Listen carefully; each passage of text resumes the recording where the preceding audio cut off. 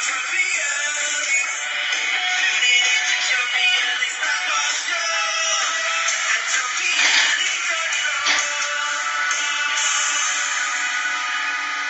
afternoon, everybody. This is another edition of the Passball Show, brought to you by JohnPLA.com, as well as St. Aloysius Church and School in Jackson, New Jersey. The number, if you're interested to be a part of the program, is 732-364-3598. That's 732-364-3598. Half of the 2018 World Series is squared away. As we know, the Boston Red Sox are getting there. And congratulations for them winning the pennant again, a chance to win their fourth World Series in the last 15 years, which if you talked about the more dominant teams in Major League Baseball, it's a little hard to see because so many of them have done it in little spurts here and there. And, of course, you talk about the San Francisco Giants who won World Series in 2010, 2012, and 2014.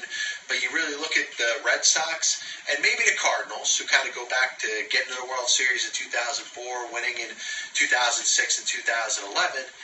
And you talk about those teams are probably the most dominant. Now, obviously, the Dodgers have a chance to get to their second straight World Series. It's not going to mean very much to them if they don't win. And I've said all along that you'd have to play some really hard odds if you're looking to bet on the Dodgers, because I think you could end up winning a lot of money by betting on the Dodgers. Or if it turns out to be the Milwaukee Brewers, the Boston Red Sox are going to be very much favored to win the World Series this year. So we'll see how it ends up turning out. A couple different things and topics I'm going to get into today. Eventually, we'll talk a little bit about Floyd Mayweather. There's just one certain aspect that kind of frustrates me about boxers and sometimes their interest in continuing to do what it is that they're doing for a little bit too long. And it's not like there's a time that has to come where they have to retire or they have to give it up. But it's almost like you can't talk about a professional boxer unless they've fought one too many fights. But we'll talk about that in a little bit. Clayton Kershaw the other day goes out there, throws a great performance against the Milwaukee Brewers. And obviously the one thing that has stuck out is the fact that he's struggled in the postseason. One of the best pitchers that we've ever seen, this generation's equivalent to that of a Sandy Koufax, right before our eyes. But he's certainly not Koufax when it comes to the postseason. You see it year in and year out. Clayton Kershaw, big game in the postseason year after year, not getting the job done. The same could be said about David Price. David Price winning his first game last night as a starter in the postseason. He's 1-9 as a starter, 3-9 in his career in the postseason. So looking at pitchers that have had a ton of success in the major leagues, and when it comes down to it, they, for whatever reason, don't show up in a big game. I thought of some of the better pitchers of all time, because here's really what happens. You got dominating pitchers that dominate during the regular season, and they have their moments in the postseason, but they also have moments where the league gets the best of them. You look at Roger Clemens, you look at Greg Maddux, obviously guys that are and should be in the Hall of Fame, in Maddux and Clemens' case, based off of their track record and their career. You also look at what they did in the postseason, the fact that they got to the postseason a lot. And what certainly makes it different from pitchers of past generations. You want to talk about a Tom Seaver, a Steve Carlton, Whitey Ford, just to throw out a couple, Bob Gibson. Those guys all had success at certain points in the postseason during their career, but they certainly didn't have the opportunity to pitch in a postseason year in and year out like the pitchers do today. So you look at Kershaw and you look at Price, and what makes what they have done up to this point, and of course, both pitchers have pitched well in their last start. And if the Dodgers live up to their end by getting to the World Series, you could potentially see a matchup of a Kershaw and a Price, almost knowing that one of those pitchers are going to have to come through in a big moment. Obviously, part of the reason why what each of one of them have done by struggling in the postseason for a long period of time is the fact that they've got to do it so much. So it seems like every postseason, Clayton Kershaw, every postseason, David Price has a chance to erase the negative image that exists over how pitchers can be so dominant in a regular season and so good over the course of their careers, but when the postseason comes, they almost turn into a different pitcher. And I was looking through some numbers just to see how many pitchers got a chance to pitch in a ton of games back in the day.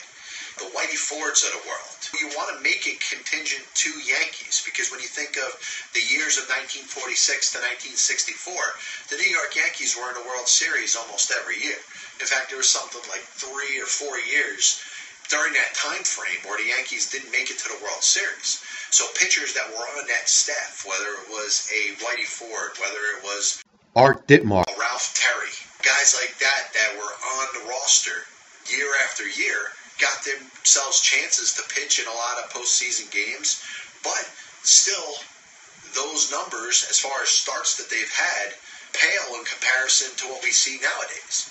You got 3 rounds of the playoffs. If you want to count the wild card game as another round, there's certainly a lot of opportunity for starting pitchers in Major League Baseball to get their share of starts. The one thing that is kind of going against them, you look at what the Milwaukee Brewers are doing, they're not going very long with their starters at all. Certain teams have made certain decisions that are only going to go 2-3 innings for a starting pitcher. So when you talk about those guys that had the ability to control the game, we've seen the bullpenning and the overuse and the overemphasis on going to relievers and having a stockpile of relievers kind of transcending the game as we see it today.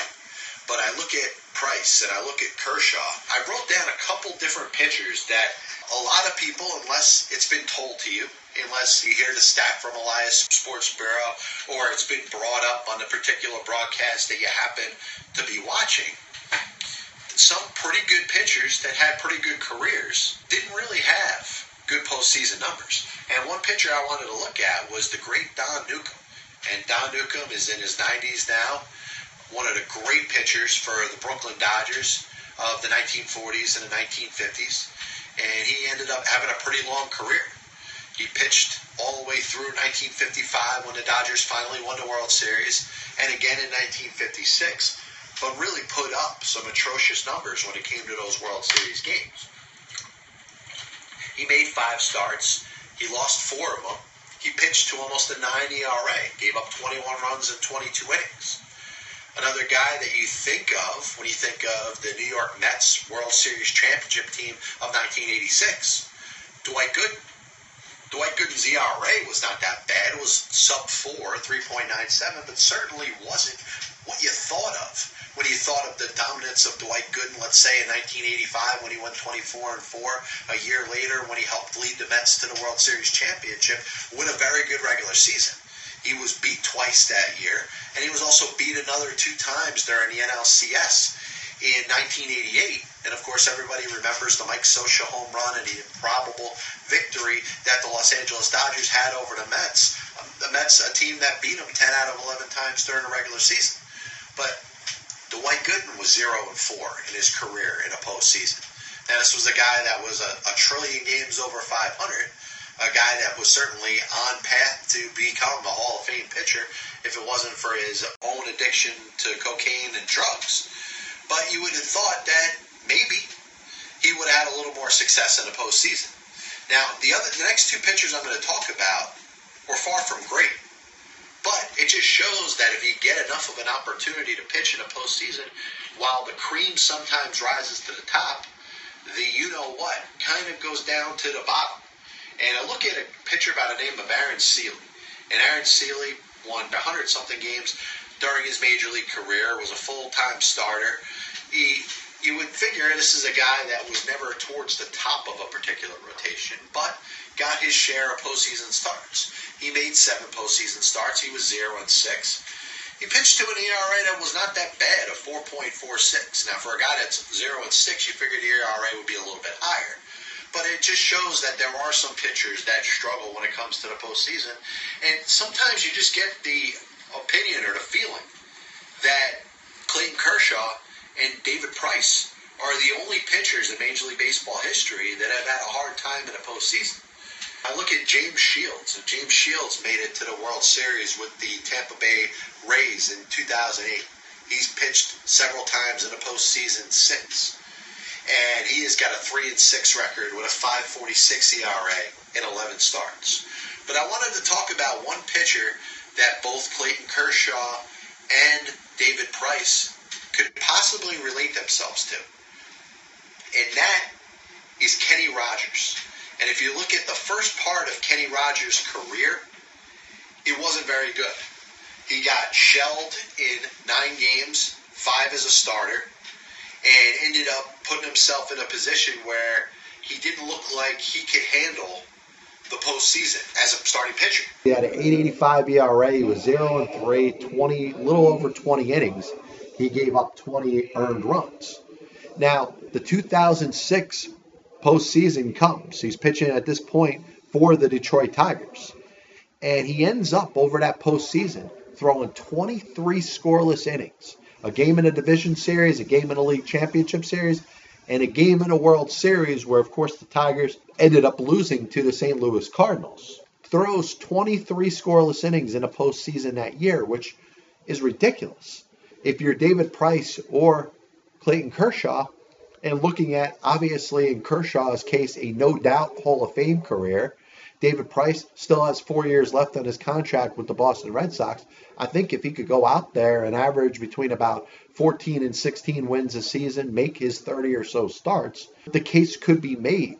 We could talk about David Price's possibility about getting some consideration for the Hall of Fame. Both of those pitchers have a big target on their back every time they grab the ball when the spotlight is on. And I can imagine seeing a World Series game, but of course the Dodgers once again have to live up to their end of the bargain by getting to the World Series.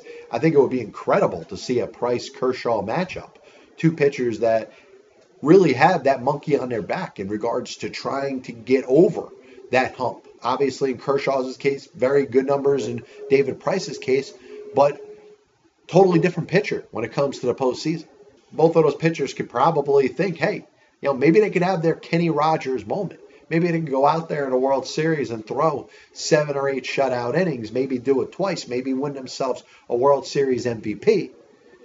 And you never know. I mean, that image that exists for a little while will change once you start having better results. This copyright and telecast is authorized under internet rights, granted by the World Wide Web and is solely for the entertainment of our audience. Any publication, reproduction, or other use of the pictures, descriptions, and accounts of this show without the express written consent of the Past Ball Show, JohnPielli.com, or John Pielli LLC is prohibited. Any commercial or other use of the program, such as by charging admission for its showing, is similarly prohibited.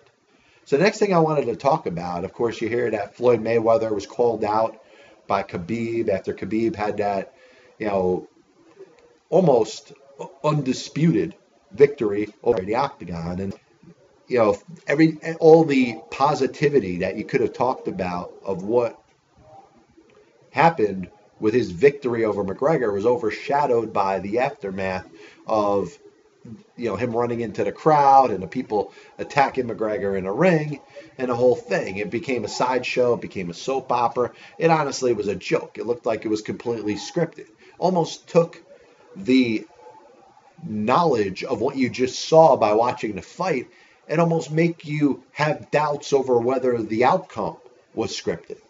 But, Khabib obviously running his mouth in a way that, his mouth is running rampant, making some crazy remarks, maybe having his Mike Tyson moment. Remember some of those Mike Tyson fights at the end where he's talking about getting high and, talking about how he broke his back, all the I don't know, neurological issues that happen, I guess, when somebody just gets out of a fight. During his rapid, incoherent, statements that in some cases didn't make any sense, he calls out Floyd Mayweather and says, hey, he wants to fight Floyd Mayweather in a ring. Floyd Mayweather obviously has all the money that he ever needs. He also has another thing that doesn't get spoken about enough. He has a 50-0 record. He is an undefeated champion. He's a guy that has never been defeated in a ring. And I say that in so many different ways. because I think it's something that in the history of professional boxing has gotten to a number of champions' head, and it seems like they continue to take fights until they finally lose.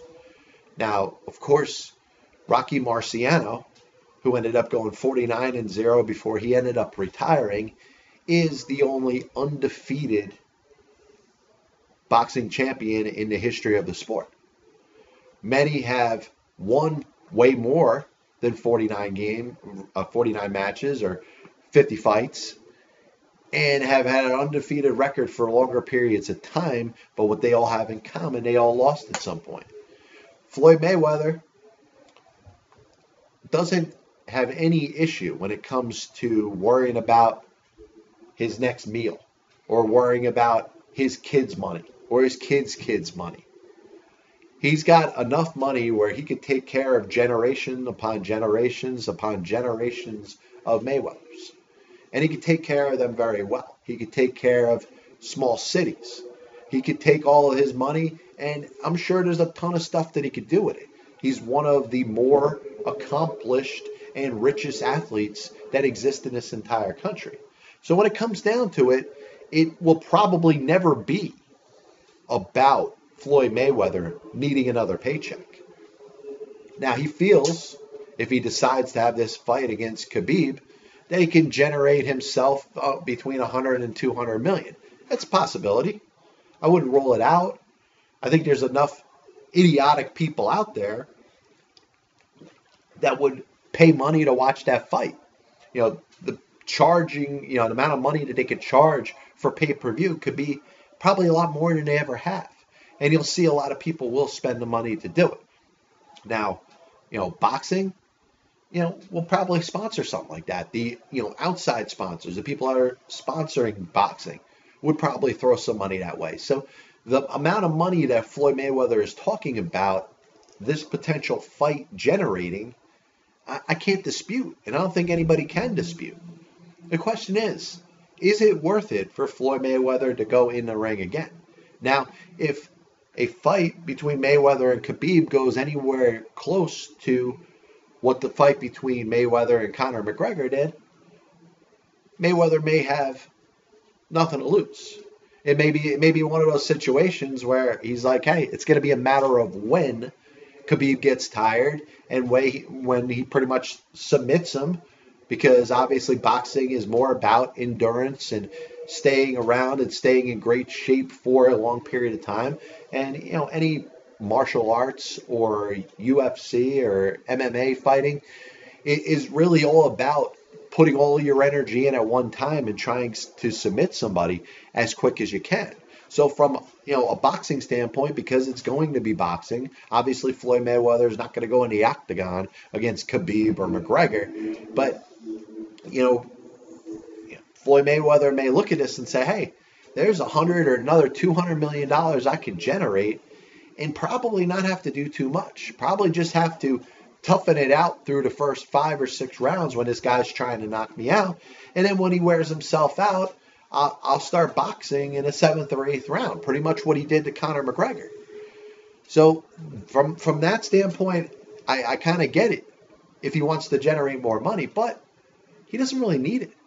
This is one of the richer, athletes that exist in America today. But the one thing that does stand out, and I think Floyd Mayweather at some point is going to fall victim to the same thing, and I don't know if it's an alpha male thing. I don't know if it's one of those things that exist with every boxer that, most men can relate to. This thought that you could just do something forever until it is proven that you can't do it anymore.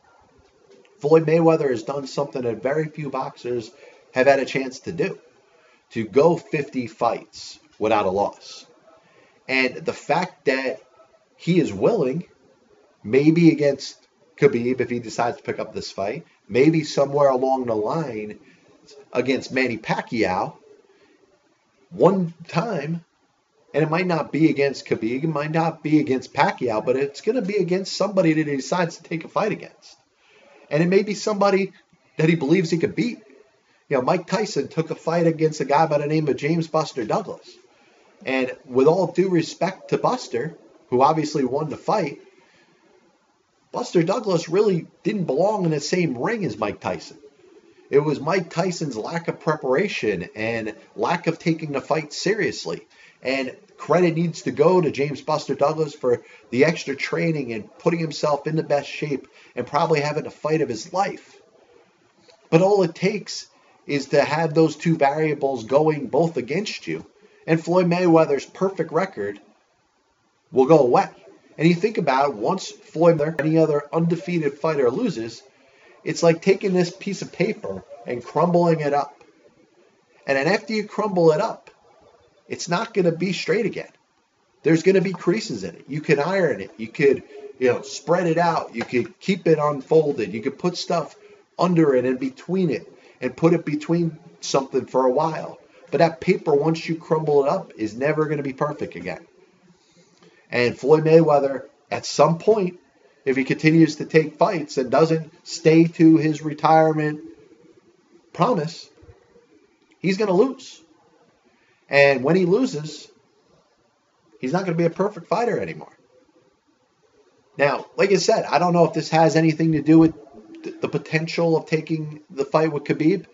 I mean, I know the amount of money, it'll be, good enough for Mayweather to take the fight. He could take that extra $1 million and probably feed the poor with it. But he's going to get himself to a point where, once again, that male ego, that alpha male syndrome that a lot of men have, it's going to keep getting to his head where he's going to think about, hey, I could take this next fight. Next thing you know, he's fighting Pacquiao again. Next thing you know, he's fighting the next big-time contender. And he's going to, at some point, take a fight that isn't going to go his way. He could go up against somebody that he's ridiculously favored against. And what happens if that person hits him with this shot in one spot where he's just can't handle it?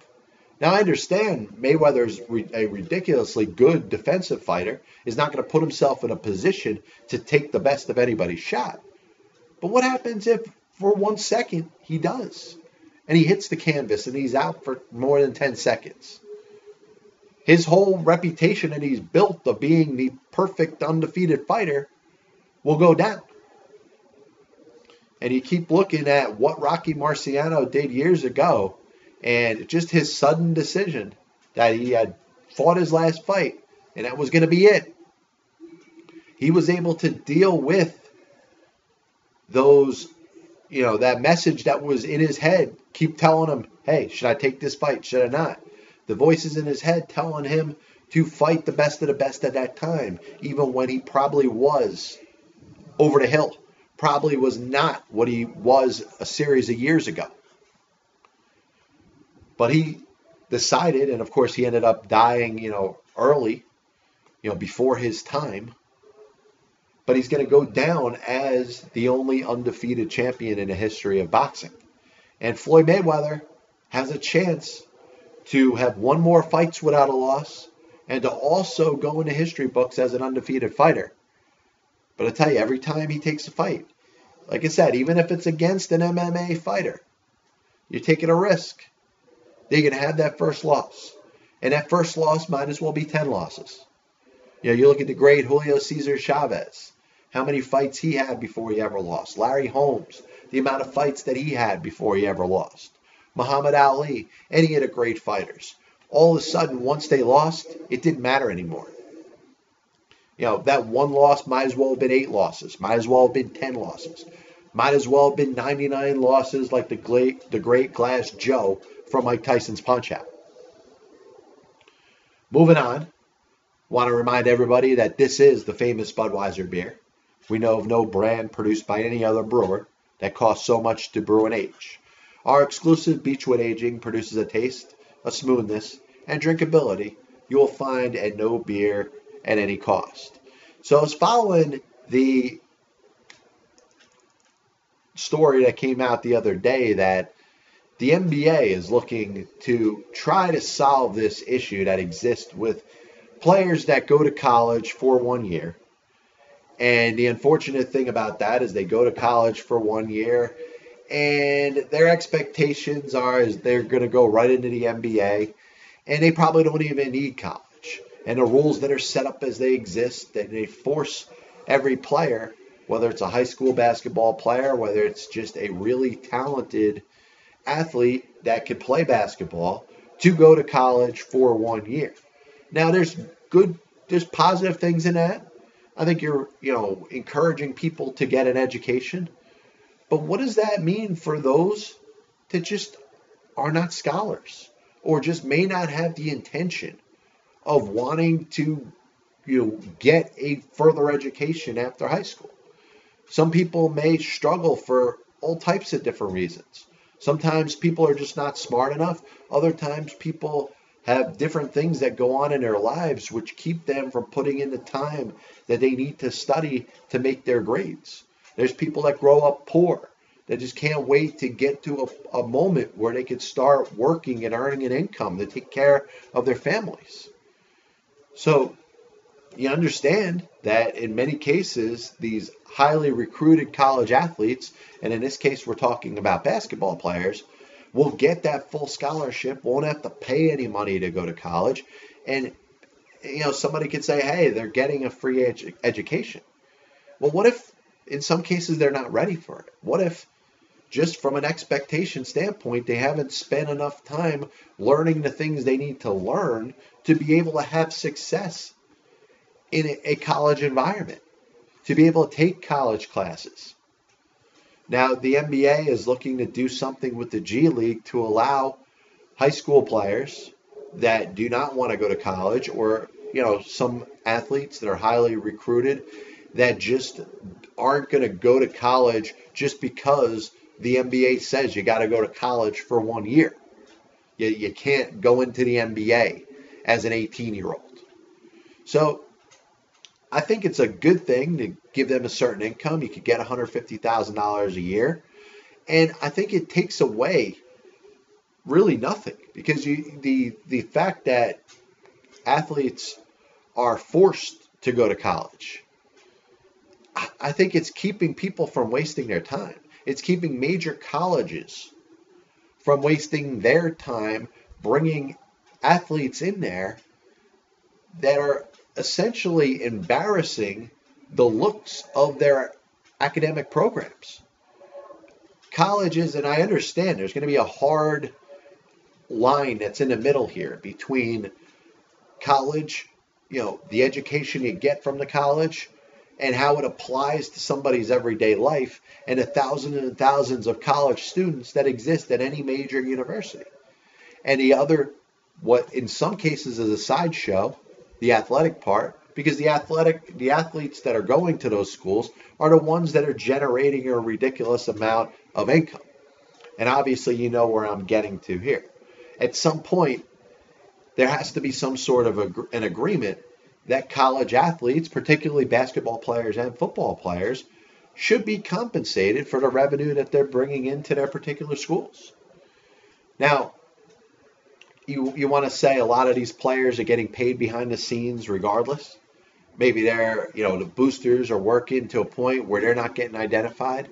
And they know if they do get identified, if the players are being identified as receiving payments, that not only are those players probably going to be removed from their particular rosters and the athletic teams that they support, but those athletic teams themselves are going to get themselves into some serious trouble over a long period of time. So, you understand that players are getting paid in college sports. Now, the question is, should you pay them at least some sort of, a dividend or a little bit of a reward? I mean, if they're the reason why there is, 80,000 people that are selling out a particular stadium because they want to watch this one Heisman Trophy candidate running back or quarterback, or this point guard that's going out there, putting up ridiculous numbers, looking like they're the next Jerry West or Michael Jordan, they're making sure that there's attention drawn to their schools. They're getting, national attention through television and radio and the internet. There should be something worked out to where a percentage of that should go to the players. Now, I don't think every player should be paid. And that's where it may cause a little bit of a problem. You may say, hey, if you're going to pay one player, you might as well pay them all. Well, there's certain players that probably don't deserve to receive a dime. Now, I do believe in a world that we live in, the technology that we got right now, the fact that we could use, theorems and formulas and all different things to figure out all different types of silly stats in all these different sports. Something should be put together where we could figure out the percentage of an increase in the revenue to an individual college or university that one individual athlete can bring to the table. And if it's a series of them, it's, let's say, Michigan and the Fab Five, and it's a good balance of those 5 players, then that's something that should be figured out in a stat. And we got the technology, so let's figure it out. Once again, this is the Passball Show, brought to you by JohnPielli.com, as well as St. Aloysius Church and School in Jackson, New Jersey. So last thing we're going to do today is our NFL picks, and if you got a chance to look, I shared it on social media earlier. I updated my website. I put my picks up and announced this week that I'm going to go with all dogs with my picks this week. And where we sit for a record, obviously, it's not very flattering. 12 of ridiculous, 10, 18, and 2 record with the 2 pushes. There's only 2 possibilities for pushes in the games that I picked this week, so we'll get it started right away.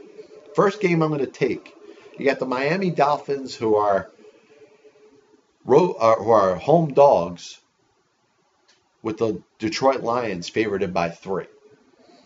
Now, maybe the reason that the Lions are favored is because maybe, especially from a defensive standpoint, the Lions have been a little bit better than we would have thought. Ryan Tannehill is out again for the Miami Dolphins. Dolphins had a great performance with Brock Osweiler as their quarterback last week, but it does need to be noted that Osweiler benefited from a lot of yards after the catch. He completed a lot of short passes, but got the benefit of a lot of long runs, a lot of elongated plays that happened after the ball was caught within a short distance.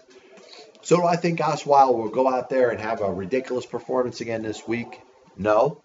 But I do think the Miami Dolphins were able to kind of come together with a big win last week. A game that they were probably not expected to win against the Chicago Bears. The Bears were favorited, probably would have been favorited anyway, even if Tannehill was the quarterback. But I do think the Dolphins, who got off to obviously a very good start, winning their first 3 games, are at a moment where they're looking to say, hey, is this season worth playing on for? Are they going to make a run and potentially be a playoff team? I think this game at home is very important for them. And I think they could come up with a big performance and beat Detroit. I like the fact that they're getting 3 points at home. I do think that there is some, at least from the gambler standpoint, a little bit of disrespect and maybe a little bit of lack of trust in Osweiler making a second straight start. But I'm going to go with Miami +3 at home against the Detroit Lions. Second game I'm going to pick is the Cleveland Browns and the Tampa Bay Buccaneers. And Tampa Bay obviously had a good performance last week. They very well could have won that game against Atlanta, coming down to the last drive, getting 390-something yards of passing from Jameis Winston as he has reproclaimed the starting quarterback job for that team. You've got a situation where you know that Tampa Bay, one of their bugaboos this year has been they've just given up a lot of points week in and week out. And it doesn't really matter who you are, you're going to be able to score points on. Now, Tampa Bay has been able to counter that with the chance to score a lot of points of their own. And I think of the improved Cleveland Browns defense, which at some points has looked okay this year. Other points, they have been just as bad as anybody else, giving up a lot of points. But I look at the Browns, and I think they can upset the Tampa Bay Buccaneers here. I think it's a situation where if you match up the two defenses against each other, I don't know. I think the Browns defense is a little less bad than the Buccaneers. Now the question is Baker Mayfield and that offense? Of course, they just traded Carlos Hyde. So it looks like Nick Chubb's going to get a chance to get a bulk of the carries in regards to their offense. Now, if it comes down to a slugfest, maybe I would favor Tampa Bay a little bit. But I do think the Cleveland defense can keep this Tampa Bay team down. And I like the Browns on the road in an upset. So give me Cleveland plus 3.5 at Tampa Bay. Game number 3. The Dallas Cowboys had probably one of the more improbable performances last week, going up against the Jacksonville Jaguars. Now, I looked at it. The Jaguars got one of the best defenses in the entire National Football League. The Dallas Cowboys, from an offensive standpoint, haven't looked like they've been able to get past anybody. They've had some bad performances in a series of games over the course of this season. So you put that matchup together, and what do you get? Of course, a Dallas Cowboy blowout against the Jacksonville Jaguars. Now, I actually think this was a little bit of a coming out party for Dak Prescott and the Dallas Cowboy offense. This was a chance to see Dak kind of do some of the things that he did a couple of years ago when he replaced Tony Romo when Romo was injured. He was able to find time in the pocket, made some respectable throws, but also used his legs when there wasn't something open. So I'm wondering if he could duplicate this playing against the Washington Redskins team, which I've said all year long that whenever you expect the Redskins to lose, they win. I think this will be a tight game, but I like the fact that the Redskins are favored by only a point. So you're looking at pretty much a pick 'em. And I like the Cowboys coming off of their performance last week against Jacksonville, and I think they can beat their in-division rival, the Redskins. So give me Dallas +1 at Washington. Game number 4. I think about the New Orleans Saints, and unfortunately, if you follow this team all year and you talk about the improvements that they've made on defense, and I look at the Saints and I'm like, this is the same old Saints. This is a team that's going to score 30 to 40 points a game, but also is going to give up 30 to 40 points each game. Now, the Baltimore Ravens, on the other hand, have one thing that's going well for them, and that's the performance of their defense. They're not getting a lot offensively. They're coming off a game last week against Tennessee where they had 11 sacks. They actually had one more sack than completions they allowed to the Tennessee Titans and Marcus Mariota. Now, I think you could talk about the Dallas Cowboys maybe having a letdown. You could talk about the Baltimore Ravens continuing to build off of their great defense that they showed last week. But I'm taking the fact that I don't think the Ravens will have that good of a performance on their defense this week. I don't think they're going to be able to get to the quarterback as often as they did last week against Tennessee. And I think Drew Brees is going to be able to navigate himself where he could complete a series of short passes. He obviously has the two-headed monster in regards to the running backs with Kamara and Mark Ingram. And I think they're going to cause some matchup problems. And when it comes down to it, if the Saints are scoring points, you need to be scoring points to keep up. And I don't trust that Baltimore offense to be able to score as many points as the New Orleans Saints. So give me New Orleans +2.5 at Baltimore. So the last game I'm going to pick is a very interesting game because you have a team that has been great for a series of years, and everybody knows who they are in the New England Patriots, and an up-and-coming young team in Chicago, which is known for having the best defensive player in the entire sport right now, in Khalil Mack.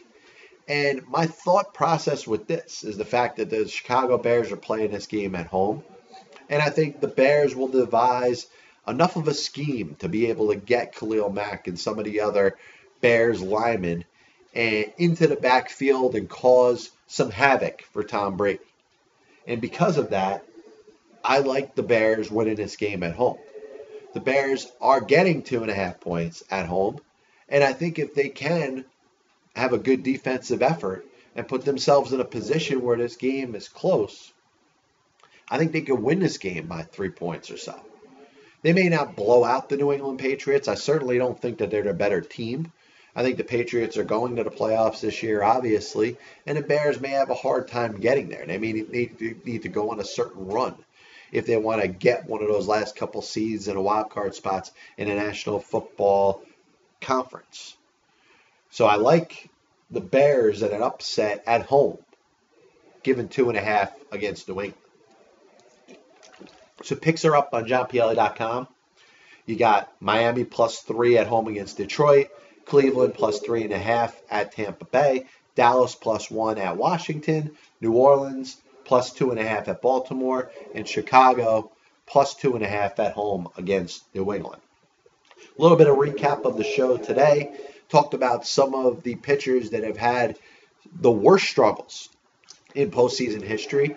And in regards to David Price and Clayton Kershaw, they may want to look at the 2006 postseason of Kenny Rogers, a guy who up to that point did nothing but get shelled in postseason performances with the Yankees and the Mets. But in 2006, he had his moment and threw 23 scoreless innings in a postseason. So maybe Kershaw and Price could think about that. And obviously the thought, of Price and Kershaw matching up in one of the games in the World Series against each other, I think is something worth watching. Now, Floyd Mayweather, is he going to take this fight against Khabib or not? Eventually, he might take a fight against Manny Pacquiao, but I'm telling you, the more that he can't keep himself from getting in the ring is going to lead himself to his first loss. And if Floyd, one of the, I think the most special things that Floyd Mayweather has going for him is the fact that he is undefeated. And he is the longest serving undefeated champion in the history of professional boxing with his 50 wins. The more fights he takes, no matter how much of a sure thing he may believe it is, he's down to get that loss. And once he loses, he might as well have lost 10 fights. You got the situation with college athletes. Should they get paid? Should they not get paid? The NBA is going to set something up with their G League and potentially give college athletes a chance, or high school athletes a chance, if they don't want to go to college, to play for a year in a G League. Now, the one thing that I didn't mention before, and I think is a very valuable point, is the fact that, let's say there's the next Kevin Garnett. Let's say there's the next LeBron James. How does the NBA and its G League affiliate determine what team should get said player?